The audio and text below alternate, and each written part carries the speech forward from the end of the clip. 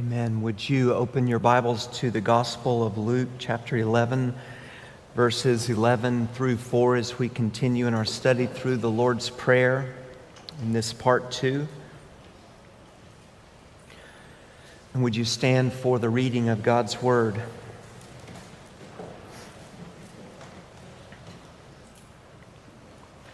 Now Jesus was praying in a certain place, and when he finished, one of his disciples said to him, "Lord, teach us to pray as John taught his disciples."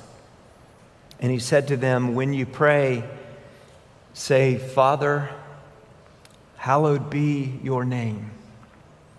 Your kingdom come. Give us each day our daily bread, and forgive us our sins, for we ourselves forgive everyone who is indebted to us. And lead us not into temptation.'" Would you pray with me? Father, this is our prayer today. We pray for the glory and the fame of your name to go to the ends of the earth. May all the peoples praise you. May your kingdom come. Come, Lord Jesus. Come for your bride. And Lord, we do pray for Dan Carter and Dan Jr. and Ian. Lord, would you bless this family who is grieving with great hope right now? Would you remind them of all of the precious promises in Jesus Christ and comfort their souls? We pray that you would work mightily by your Spirit through your word today for our good and for your glory in Jesus' name. Amen. You may be seated.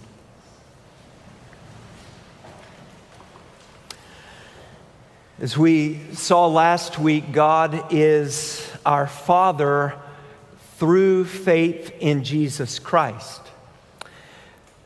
We have permission and we have been instructed by the Savior to call God Father, to call His Father our Father. And last week we saw 4 truths about the fatherhood of God. We saw that before faith in Jesus, we could not call God Father. We were enemies of God. We were children of wrath. But secondly, we saw that through Jesus Christ, we have received adoption as sons, and now we can call God Father. We looked at the glory of adoption, the highest blessing that we have in Christ. We saw thirdly that we have intimate and bold access to our Father through Jesus Christ.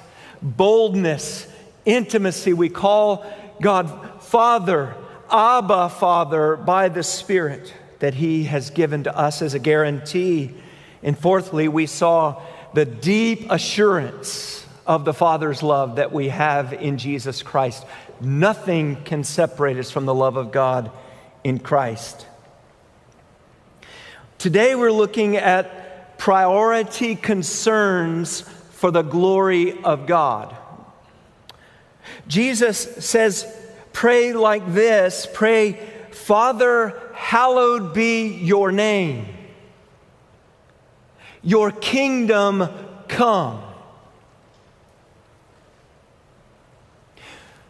The priority for the glory of God that we are to have when we pray lines up with God's priority for the glory of His holy name.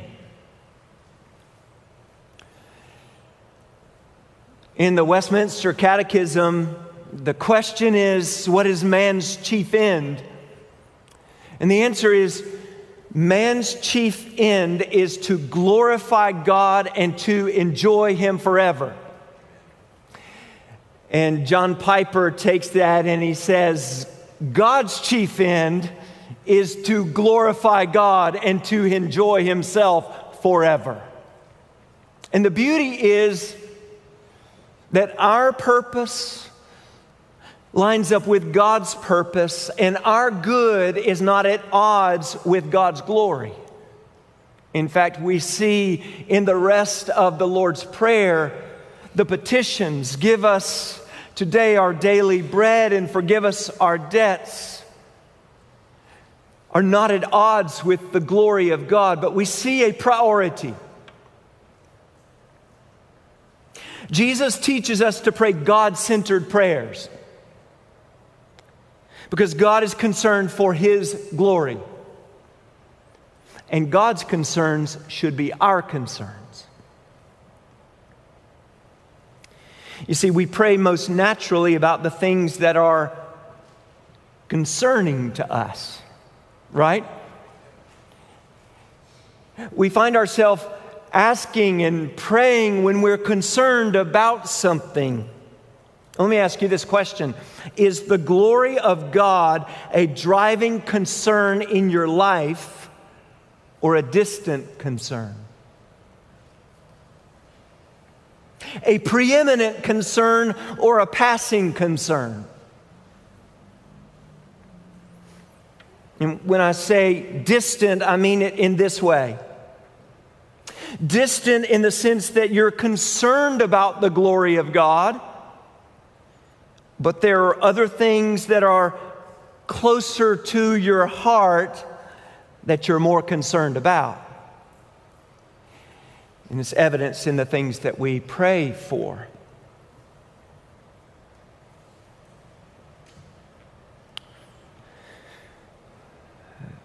Maybe it's a passing concern. The glory of God is, you think about the glory of God. You're concerned about the glory of God. You want God to be glorified, but it's a passing concern, not a preeminent concern, not a concern in the first place of your heart.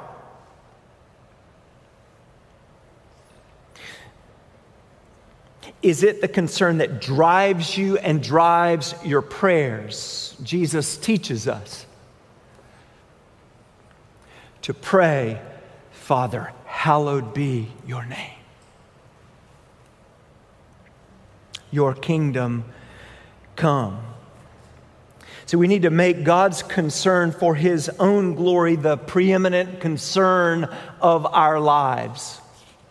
And really, that would be the goal of this message, is that we would see the glory of God in such a way and God's concern for His own glory, and we would be moved, and it would become the driving concern in our lives.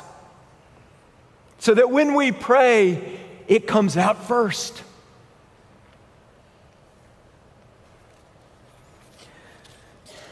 John Piper wrote this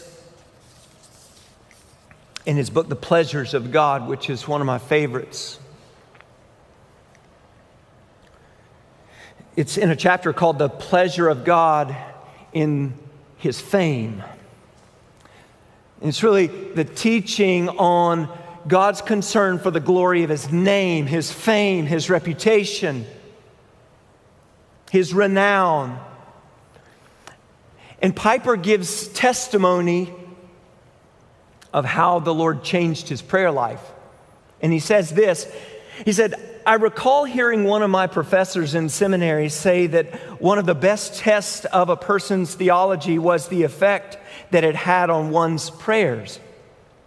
This struck me as true because of what was happening in my own life. Noel and I had just been married, and we were making it our practice to pray together each evening. I noticed that during the biblical courses which were shaping my theology most profoundly, my prayers were changing dramatically. Probably the most significant change in those days was that I was learning to make my case before God on the ground of His glory. Beginning with, hallowed be thy name, and ending with, in Jesus' name, meant that the glory of God's name was the goal and the ground of everything that I prayed. The goal and the ground.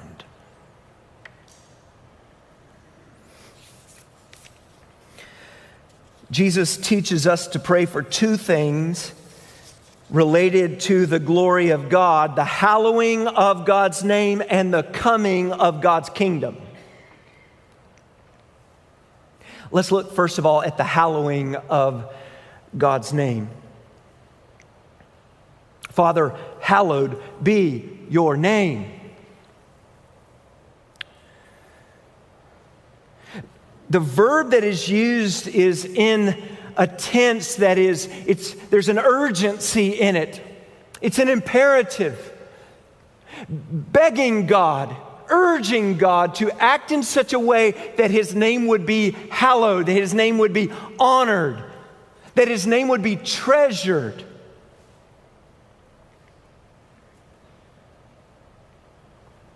It's not hallowed is your name. Yes, His name is hallowed. Holy is He.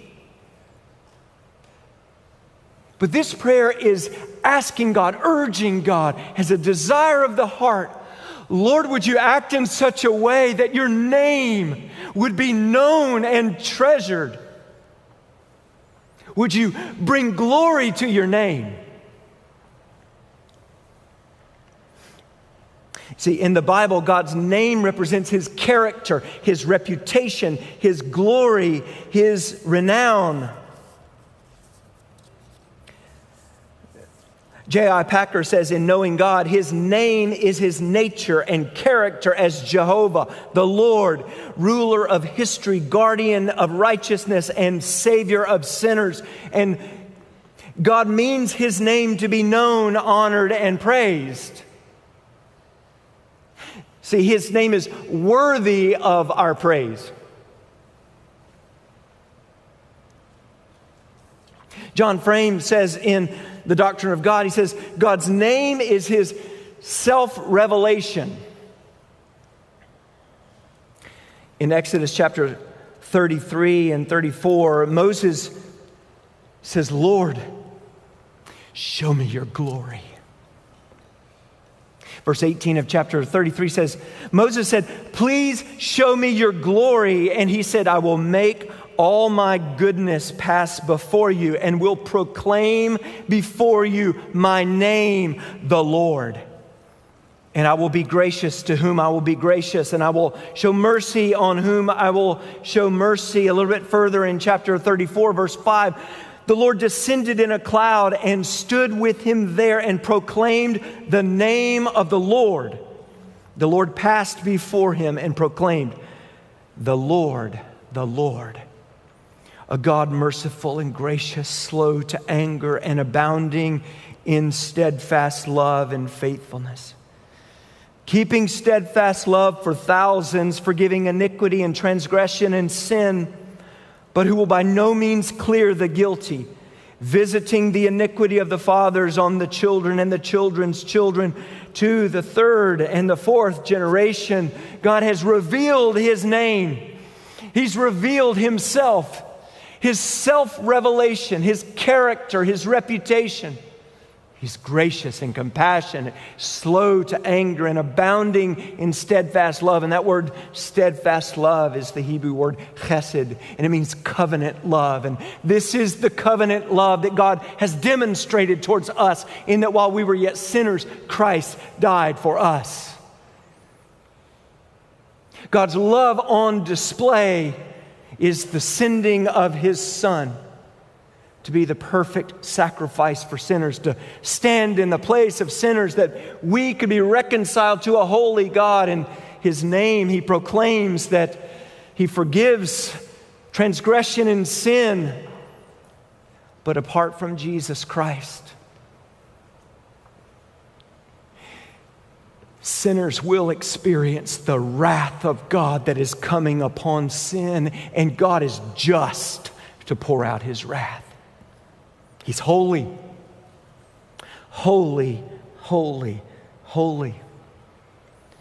We see in Isaiah chapter 48, verses 9 through 11, that God acts for the sake of His name. God does what He does for the sake of His name. Verses 9 through 11, the Lord says, for my name's sake, I defer my anger. For the sake of my praise, I restrain it for you, that I may not cut you off. Behold, I have refined you, but not as silver. I have tried you in the furnace of affliction. For my own sake, I do it. For how should my name be profaned? My glory I will not give to another. Do you see the parallel between His name and His glory? And He's jealous for His glory, and He is jealous for His name, His reputation. He does what He does for the glory of His name. And that's a good thing, because the very ground of our salvation is that God acts for the glory of His name. In Ezekiel chapter 36, in this glorious passage on the promise of the new covenant, in verse 22 it says, "Therefore say to the house of Israel, thus says the Lord God, it is not for your sake, O house of Israel, that I'm about to act, but for the sake of my holy name, which you have profaned among the nations to which you came. And I will vindicate the holiness of my great name, which has been profaned among the nations, and which you have profaned among them. And the nations will know that I am the Lord, declares the Lord God, when through you I vindicate my holiness before their eyes. I will take you from the nations and gather you from all the countries and bring you into your own land." Watch this. "I will sprinkle clean water on you, and you shall be clean from all your uncleannesses. And from all your idols I will cleanse you. And I will give you a new heart, and a new spirit I will put within you. And I will remove the heart of stone from your flesh and give you a heart of flesh. And I will put my spirit within you and cause you to walk in my statutes and be careful to obey my rules." These are new covenant promises, brothers and sisters.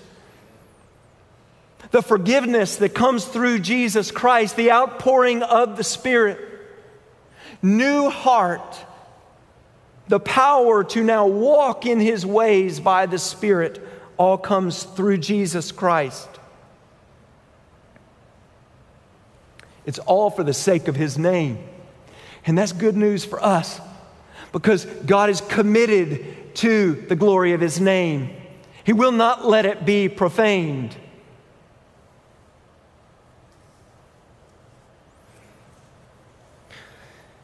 Just like Piper said, the glory of God's name is the ground and the goal of everything. God is concerned for the hallowing of His name in my life as a follower of Jesus, in my marriage, in my family, in my church. And God is concerned for the hallowing of His name among all the peoples of the earth, that all the peoples would honor Him, that all the peoples would give Him the glory that is due His great name. The psalmist says in Psalm 96, "Oh, sing to the Lord a new song. Sing to the Lord all the earth. Sing to the Lord, bless His name. Tell of His salvation from day to day. Declare His glory among the nations, His marvelous works among all the peoples. For great is the Lord and greatly to be praised. He is to be feared above all gods." He goes on to say, "Ascribe to the Lord, O families of the peoples. Ascribe to the Lord glory and strength. Ascribe to the Lord the glory due His name." It's not just about us, that God is worthy of the glory from us. He's worthy of the glory in Savannah and in North America, but God is worthy to be praised to the ends of the earth. That all the peoples would praise Him. So when we pray, "Hallowed be your name," this is a great desire for the gospel to get to the ends of the earth, that His name would be praised among all the peoples. See, that's the heart of God, is He's worthy to be praised, and He will be praised, and He will have a people for Himself from every tongue, tribe, people, and language. And our hearts should line up with that and pray towards that end. Amen? I went through the Psalms during the week and just did a catalog of all of the uses of the name. And there's over 100 times that the psalmist says, blessed be your name. Lord, we trust in your name. We find refuge in your name. Your name is worthy. Your name and your fame to the ends of the earth.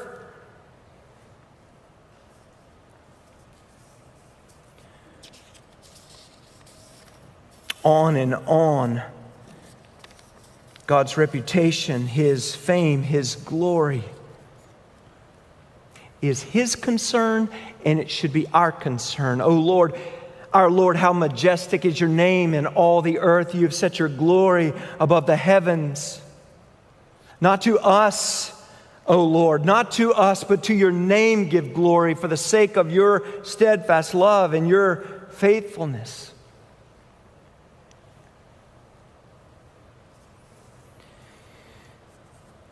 So when we pray, hallowed be your name, we're saying, Father,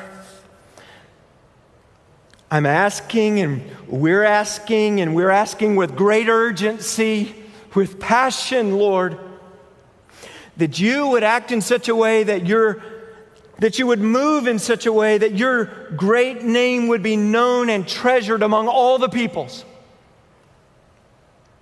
That your fame and renown would reach to the ends of the earth, and that all the peoples would trust you and love you and worship you with all of their heart. Does my prayer life look like that? Does yours? Is that the driving concern of our prayer life? So we looked several weeks ago at this.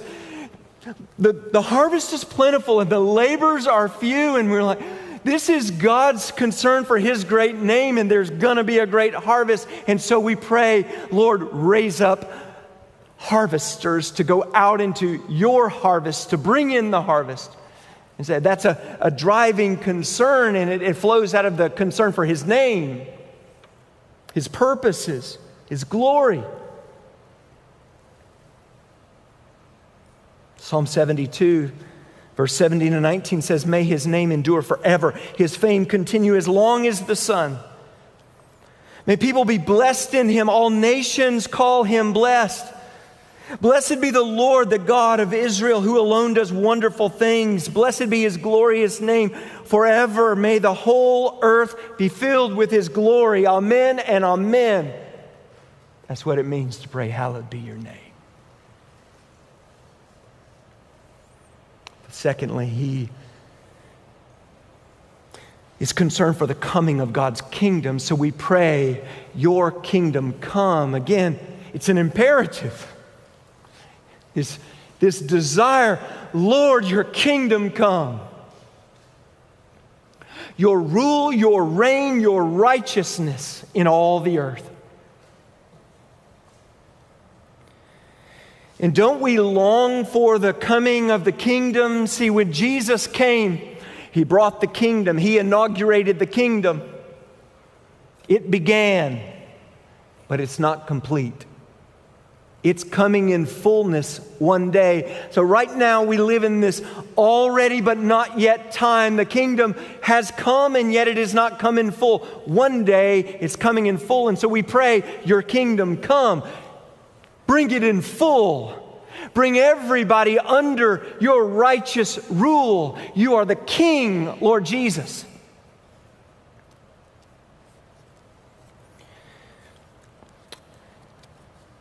John's vision in the book of Revelation, there's two passages that help us think about praying your kingdom come. In chapter 11, verse 15, it says, then the seventh angel blew his trumpet, and there were loud voices in heaven saying, the kingdom of the world has become the kingdom of our Lord and of His Christ, and He shall reign forever and ever. And the 24 elders who sit on their thrones before God fell on their faces and worshiped, saying, "We give thanks to you, Lord God Almighty, who was and who is and who was." Notice he doesn't say, "and who is to come." The kingdom has come at this point. John sees that the kingdom has come. "For you have taken your great power and begun to reign. The nations raged, but your wrath came, and the time for the dead to be judged, and for rewarding your servants, the prophets and the saints, and those who fear your name, both small and great, and for destroying the destroyers of the earth," those who fear your name. You see, there's righteousness and there's judgment. There's justice.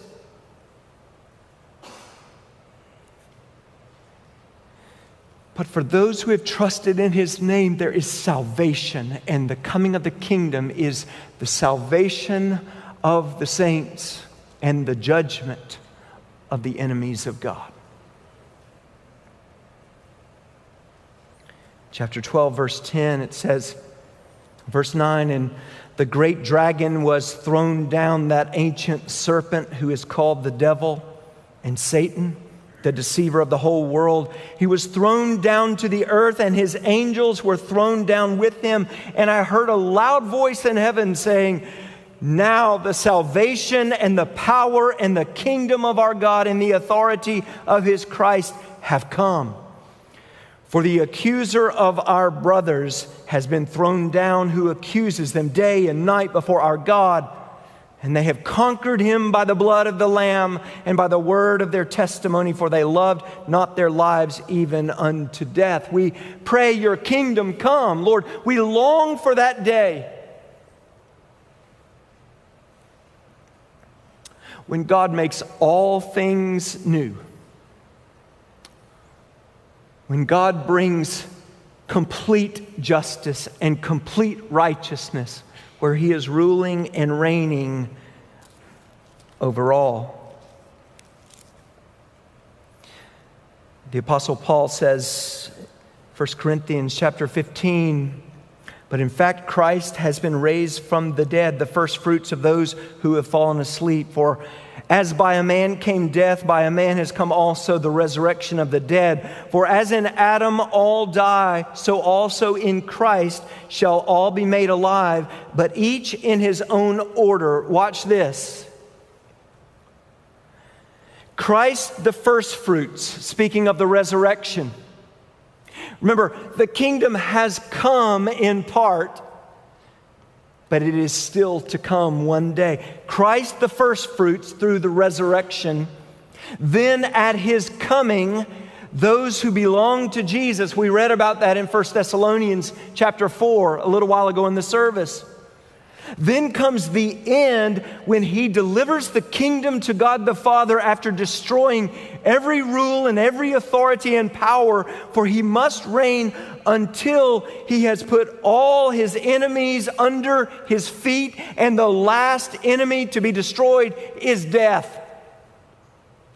So when we pray, "Your kingdom come," we pray that all of the enemies of God would be put under the feet of Jesus. And the last enemy to be destroyed is death. Death is no friend.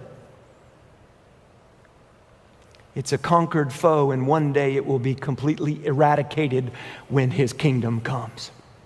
So we pray, "Your kingdom come." And He will receive the glory to the ends of the earth and to the ends of the universe. Let me quickly give us some application. This really should drive us to purity, unity, and evangelistic zeal. Purity, unity, and evangelistic zeal, because we are made to do everything for the glory of God, and everything that we think and speak and do should be to the glory of God, to the honor of God. It should tell of His greatness. It should tell of His fame. So we should be concerned about our own personal purity. Because sin doesn't tell the truth about the glory of God. When we repent and turn to Him, it does. Because it tells of the glory of His mercy towards sinners in Jesus Christ. So let me urge you, brothers and sisters, when you sin, when we sin, let's repent quickly. Let's run to the cross of Jesus.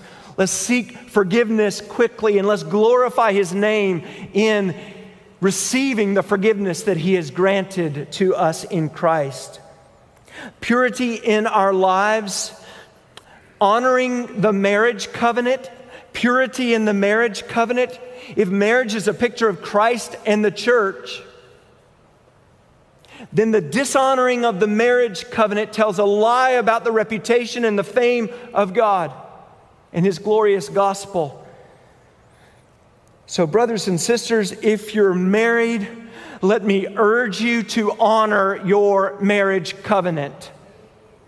And if you're not yet married, if you're single, if you're dating, honor the marriage covenant. Treat marriage as holy in your behavior, before marriage, in marriage, after marriage.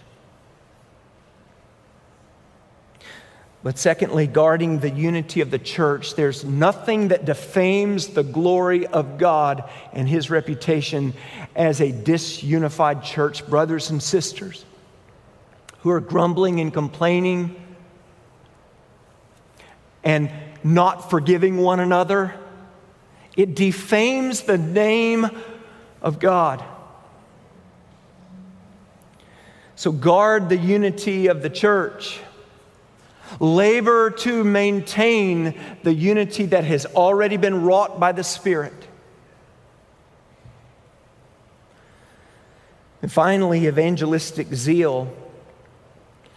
As our hearts get in line with praying, "Hallowed be your name, your kingdom come," it means that we need to get out of our seats and get out on the streets and get the gospel to the ends of the earth. There should be an evangelistic zeal that wells up within our hearts when we pray for the hallowing of God's name and the coming of His kingdom. And I think our laziness in evangelism is because we don't pray God-centered prayers. We're too busy asking for things for ourselves rather than being concerned about what God is concerned about. So let's change that. Amen? May our prayers change. May we be instructed by our Lord Jesus Christ to pray, "Father, hallowed be your name. Your kingdom come." Let's pray. Lord, we do pray as our Lord Jesus has taught us.